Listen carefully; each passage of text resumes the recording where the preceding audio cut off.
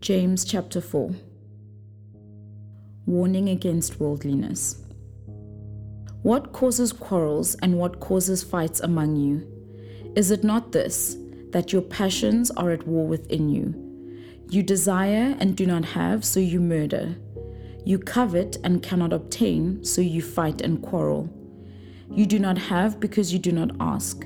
You ask and do not receive because you ask wrongly, to spend it on your passions. You adulterous people, do you not know that friendship with the world is enmity with God?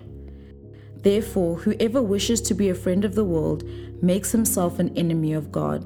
Or do you suppose it is to no purpose that the scripture says, He yearns jealously over the Spirit that He has made to dwell in us? But He gives more grace. Therefore it says, God opposes the proud but gives grace to the humble. Submit yourselves therefore to God. Resist the devil, and he will flee from you. Draw near to God, and he will draw near to you. Cleanse your hands, you sinners, and purify your hearts, you double-minded. Be wretched and mourn and weep. Let your laughter be turned to mourning and your joy to gloom. Humble yourselves before the Lord, and he will exalt you. Do not speak evil against one another, brothers. The one who speaks against a brother or judges his brother speaks evil against the law and judges the law. But if you judge the law, you are not a doer of the law, but a judge.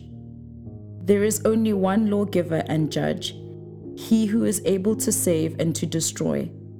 But who are you to judge your neighbor?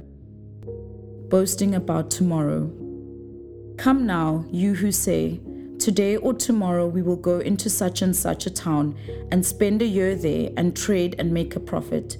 Yet you do not know what tomorrow will bring. What is your life? For you are a mist that appears for a little time and then vanishes. Instead, you ought to say, if the Lord wills, we will live and do this or that. As it is, you boast in your arrogance. All such boasting is evil. So whoever knows the right thing to do and fails to do it, for him it is sin.